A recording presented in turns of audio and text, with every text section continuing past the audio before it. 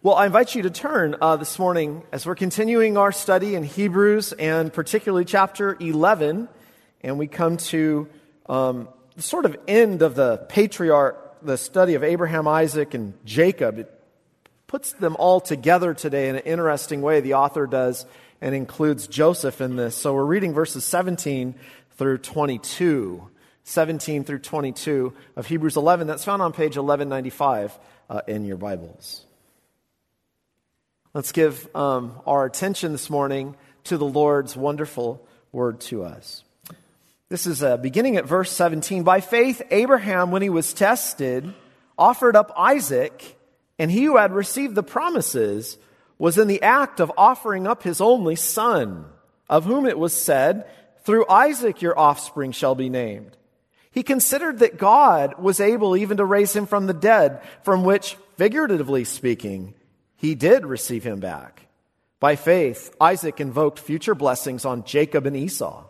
By faith, Jacob, when dying, blessed each of the sons of Joseph, bowing in worship over the head of his staff. By faith, Joseph, at the end of his life, made mention of the exodus of the Israelites and gave directions concerning his bones. And there we'll end this morning the reading of God's word.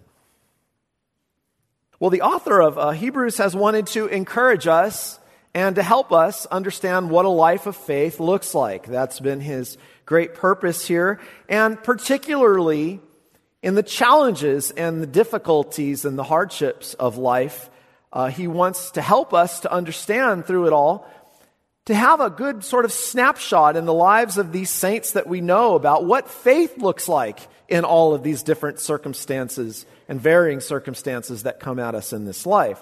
So he has given great care in Hebrews chapter 11 to help us understand what it looks like to trust the Lord, what it looks like to believe the promise, what faith is that we have been wrestling with and looking at here as he captures it for us in the lives of these saints.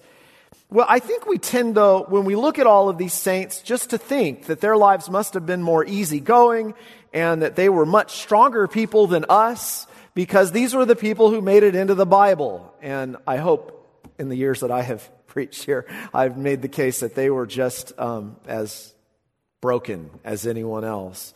And we have studied that and looked at that. But what the author is doing is giving us little snapshots here in Hebrews 11 of their lives. The different things they faced, all with the goal that we too would live by faith. We've been really focusing on Abraham. That has been the heart of Hebrews 11. He has devoted the most time to Father Abraham. He is the father of the faith, if you will, and very important to study. And last time we looked at how Abraham learned to live through this life, confessing that he was a stranger and a sojourner in this life, a pilgrim. And that particular confession came out when his wife died, when Sarah died.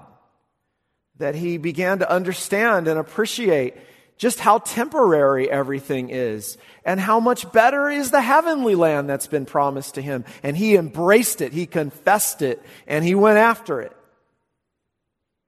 But now the author moves to another aspect of living by faith that he summarily captures in the lives, I think, here in this section of all the patriarchs.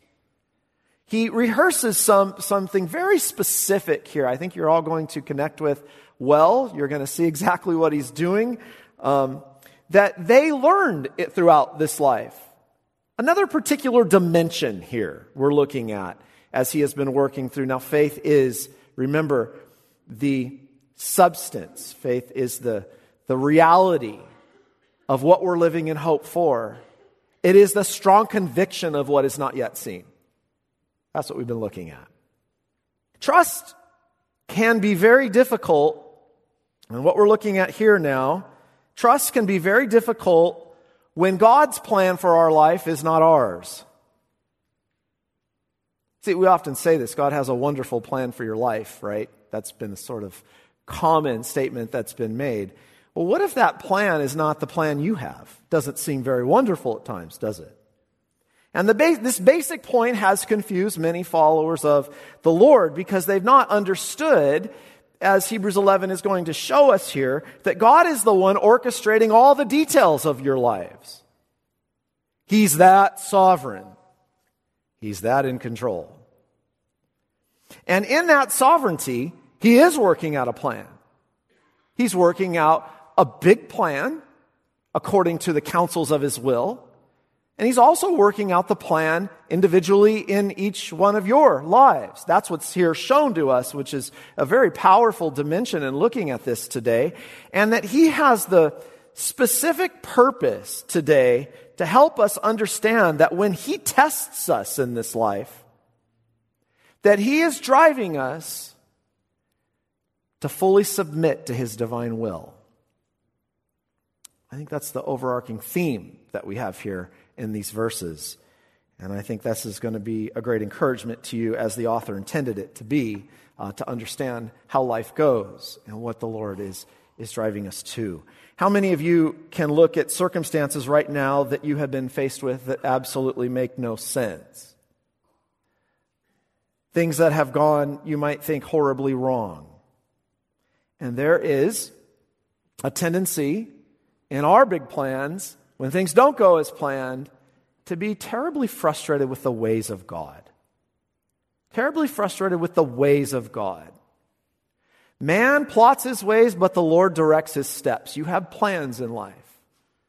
But ultimately, your plan has to be brought in conformity to His.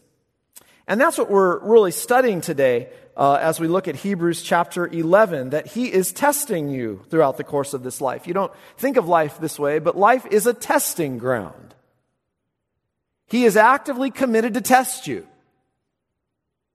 He is actively doing that.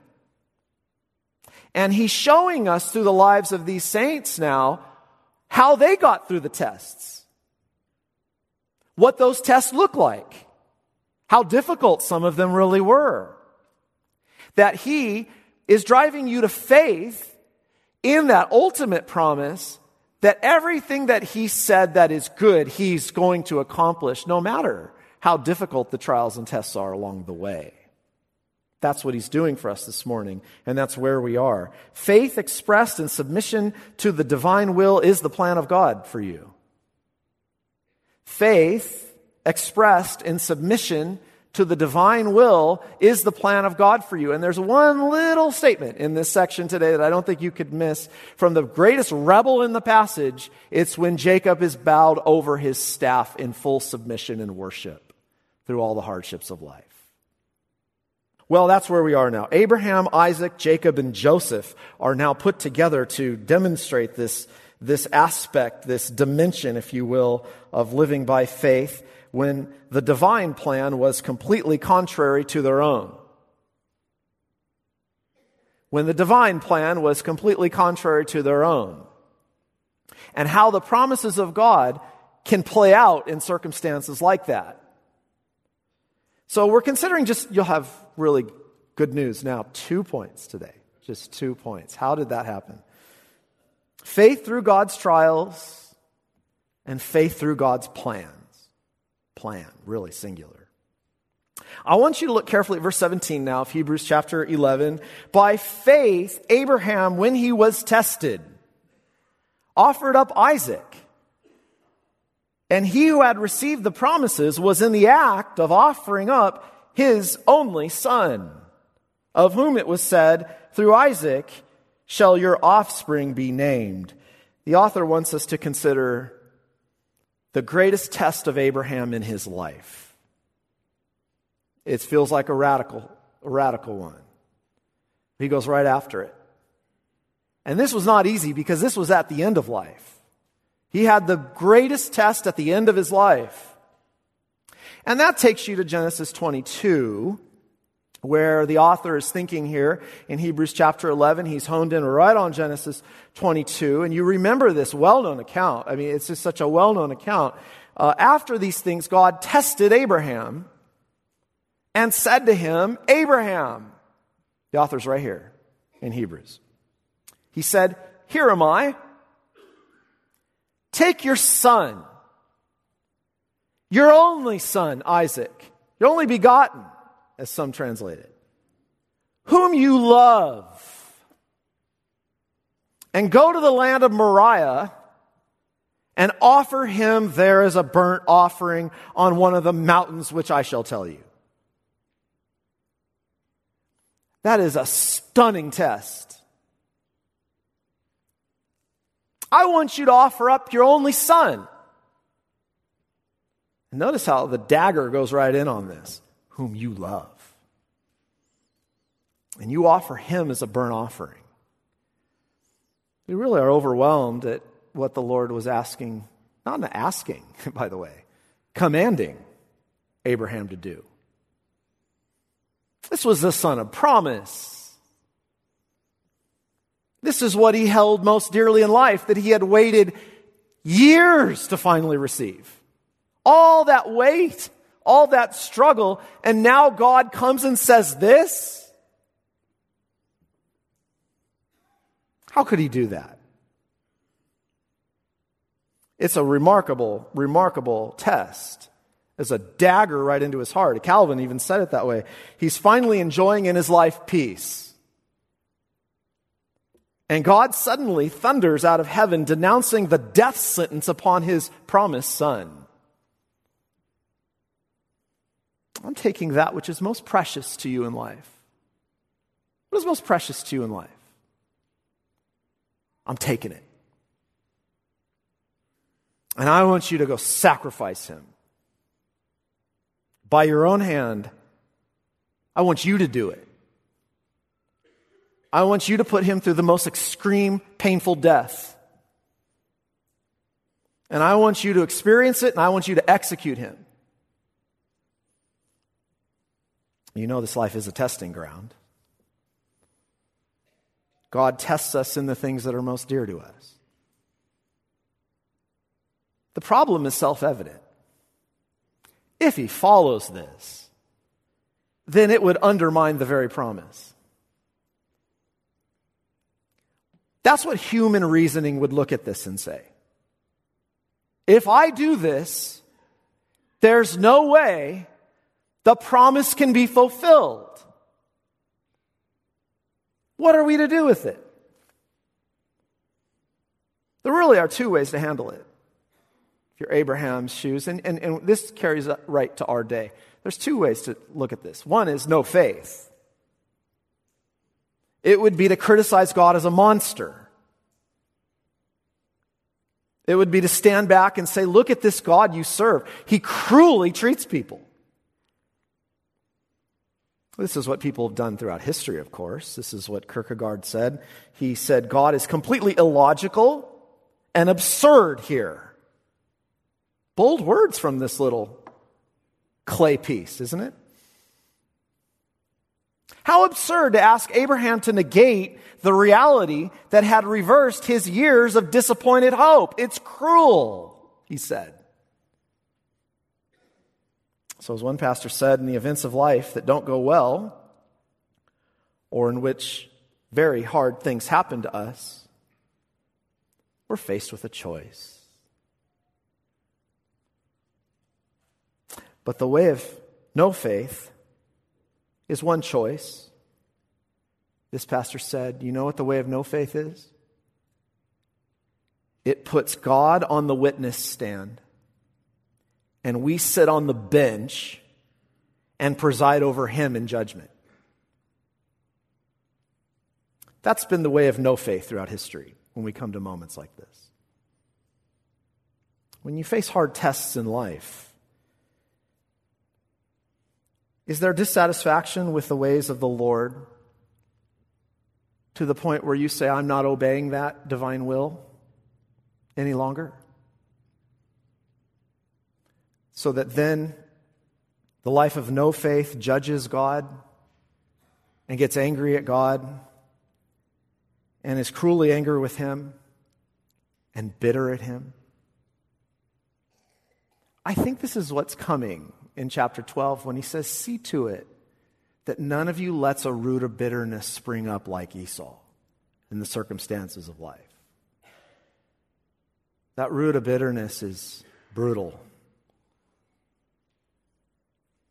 This is where the Hebrew Christians were in first century. See, they were facing persecution, and they had had such a good go of it, and all of a sudden persecution comes, and they said, what is this? What kind of Christ is this? What kind of Savior is this? He's said to be sitting on a throne, ruling over all, and he can stop this, and he doesn't. I'm out. I don't want this. Forget this. That's one way.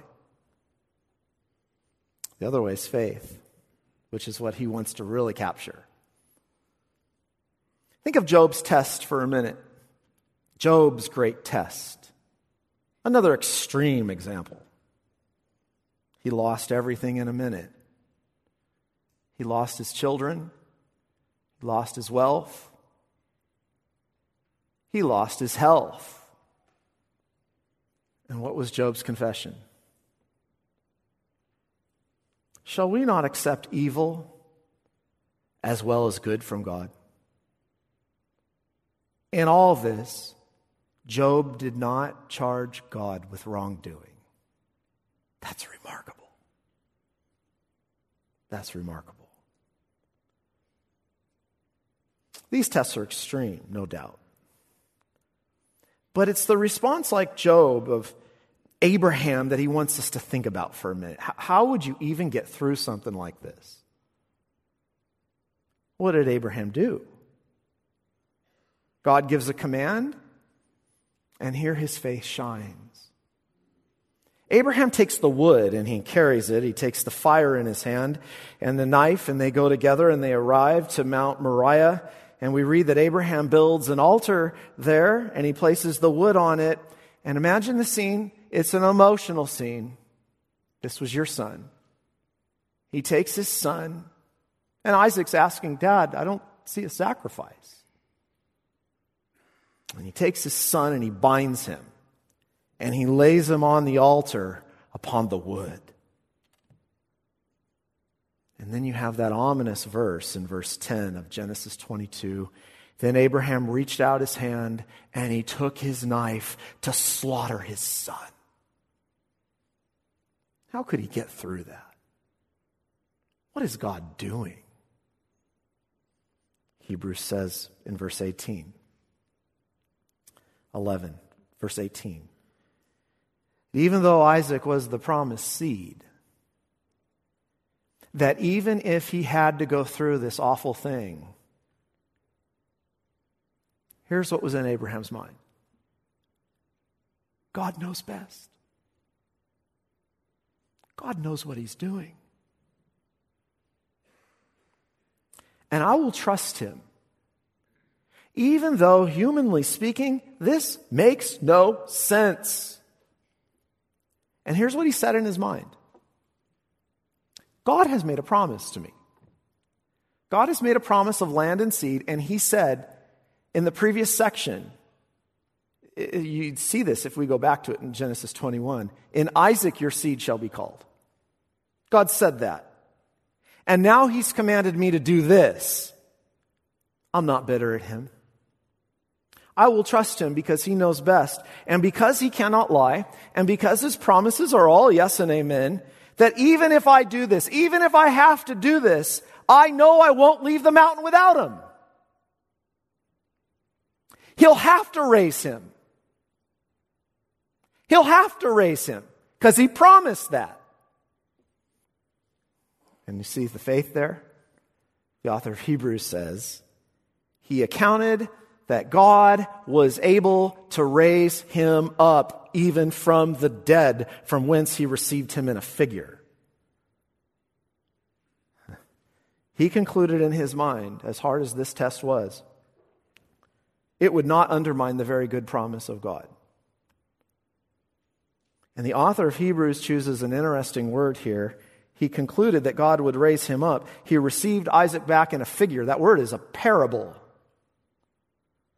What it means is that when he took Isaac back off the altar, when God said not, he saw in it the larger story playing out, a bigger narrative than him. And as you know, God didn't make him go through this, did he? I mean, that's the end story here. God didn't make him go through this. There was a ram in the thicket. There was a substitute. And you know this story, beloved. God would give his only begotten son, the one whom he loved. And the whole thing was a parable of the cross. That when Isaac received him off the altar, it was a testimony that it would be through death and resurrection. God's son would be given and the promise would be fulfilled. And think of how marvelous that was illustrated today. God doesn't require you or your children to make this payment. But he tests us. Imagine if life just was all great. And everything went great. And everything was about health and wealth. And everything was about building the ultimate kingdom here on earth. You wouldn't know what faith looked like. God's ways are far beyond us. It was through this parable, speaking of the resurrection, that the promise would be fulfilled and God's good plan would be received. And that's where he's leading us in these tests, no matter what it is. God's plan is good. He does all things well. I think that's what James Boyce, when he was dying of cancer, said. When he was going to die of pancreatic cancer, he said, God does everything well. That's faith. He knows better than me. And he's testing me to trust him. And here's the reality. The promise will come about no matter what. Some of you have been tested in difficult ways. Do you see the heart of the test? One way is to charge God with evil and cruel, and boy, that's been done throughout history. The other is to, in the testing, trust in the gift of his Son, in the life, death, and resurrection that has secured the promise. The very purpose of God is to draw out faith that he is working something much better out. Because ultimately, the truth of the matter is he's not going to require this of us. And that means he is leading us to see the incredible love that he has for us in not requiring us to pay for our sins, but that God took our sons and daughters off the altar and would place his Son whom he loved there. The author wants to drive this home. And this is my last point. That this is also true in all the plans of life. The second thing the author's doing here is pressing us to embrace God's plan for us. Well, we love Jeremiah 20. I know the plans to bless you and not harm you. Amen. But that plan may be difficult. Nobody ever talks about that. It's just we're going to walk through a bed of flowers the rest of our life. That's how we treat those promises. There's a plan for each one of you. And sometimes it's difficult. The problem is his plans are not ours. That's the problem. And we are imposing our plan. And one of the most fundamental points of all is his ways are not ours. We say this constantly. And that a life of faith where we come to in growth and strong faith learns to submit to the divine plan and worship in the midst of the divine plan. What do people do when life gets hard? They stay away from worship. They stay away from the church. That's not faith. That's not faith. He gives you rapid fire now, 3. Isaac, Jacob, and Joseph. By faith, Isaac invoked future blessings on, notice the order, Jacob and Esau. Well, Esau should have been first. Well, Jacob and Esau. By faith, Jacob, when dying, blessed each of his sons Joseph, bowing in worship over the head of his staff. He links together something these saints learned. It's the same lesson. The blessing and the passing on of the blessing of the promise was hugely symbolic for us, but meant something very real to them. As we study it, we understand the passing of the blessing, that the next generation, the Abrahamic covenant and all the promises were being passed. It's a beautiful thing that is captured for us. The problem was Isaac wanted the blessing to go to Esau. He was to him the child of promise. He was the firstborn, if you will. But remember what happened.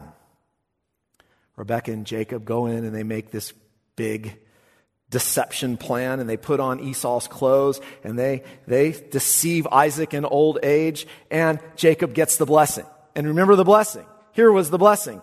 The smell of my son is as the smell of the field that the Lord has blessed. May God give you the dew of heaven and of the fatness of the earth and plenty of grain and wine. Let people serve you and nations bow down to you. Be Lord over your brothers. And may your mother's sons bow down to you. Cursed be everyone who curses you, and blessed be everyone who blesses you. That's the Abrahamic covenant promise. So Isaac is giving that blessing. Remember what happened. Jacob scarcely leaves. Esau comes bolting in, and they both realized Isaac had been tricked. And Esau says, but I want the blessing, Dad. And the author looks right there in the narrative in Genesis, and he says, Isaac said, son, I've made him Lord over you. What the author saw is Isaac didn't fight, even through the deception, because he submitted to the Lord's will. The same thing happens with Joseph. Jacob gives the final blessing, and the blessing should have gone to the older son Manasseh, and just as he's giving the blessing, he goes like this. And Ephraim gets it. And Joseph panics. No, son. No, Dad, not like that. I know, my son. I know. The point is, you're not in control of your life. And you think you are. And you don't control the plan of God. All sorts of things are happening that we're not happy with. And He is the one working out the counsel of His divine will as life plays out. His ways are not ours. His thoughts are not ours. His plans are not ours. He does things directly contrary to how we have things planned out. And even when we think we understand God, or even when we think we get it, He then surprises us and takes us the opposite way. And He chooses the route you would never choose, even if it's 400 years in Egypt. One pastor said, today he makes, now think about this in American terms, today he makes Christianity burn brightest in poor, downtrodden places in Asia and Africa, while America's the burnt over district with all this blessing. He takes, and I add, the small things when we're focused on the big things. Think about all we talk about to make the church a success. And He chooses the small thing. He chooses the surprising route for us, when it would just seem so much easier if He had done this. But He's after faith. I could go on and on. And you all can apply this. The heart of this is what the author of Hebrews captures. Here's the image he wants you to capture in your mind. By faith, Jacob bowed over his staff and worshiped.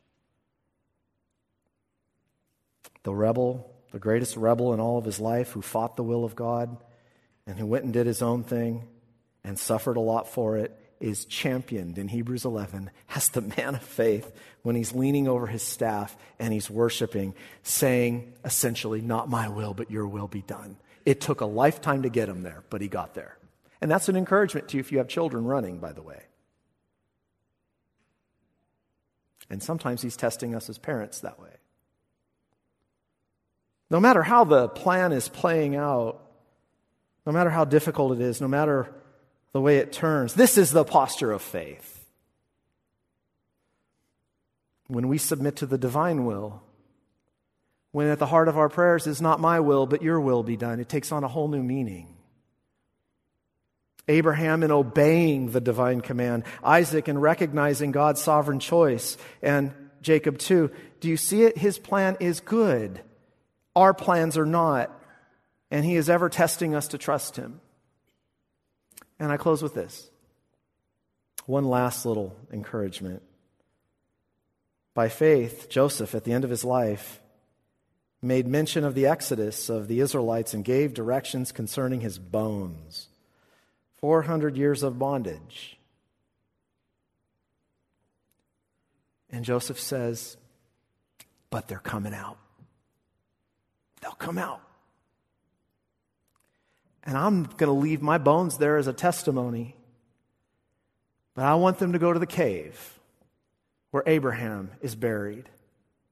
It's a remarkable testimony of faith left to Israel and to us. Joseph was embalmed and entombed as a god in Egypt. Do you know what we still do in studying these Egyptian pharaohs when we find them? They believed. They believed that in their legacies. They believed in their greatness after death. They believed in these things. Joseph told Israel, he said, the Exodus is coming, and when it does, I want my bones going out of there. You're going to carry my bones out too with you, and I want to be buried in the cave, testifying, I got a better inheritance. I got a better inheritance. Put me in the cave. My bones will not leave, though, until Israel comes out as God promised, because they will come out. See? He lived by faith, and in death still speaks, because he was waiting for the divine plan to be fulfilled, and his words were a testimony of the better inheritance. So I hope you see the big picture today. We're close with this. All of you are being directed in a plan God has for you. All along the way, there are going to be tests. Are you exerting your will over him? It won't go well. Some of these tests will be hard, some will make no sense, and you'll be challenged to submit to the divine plan in the face of hard realities. But he who promises is faithful.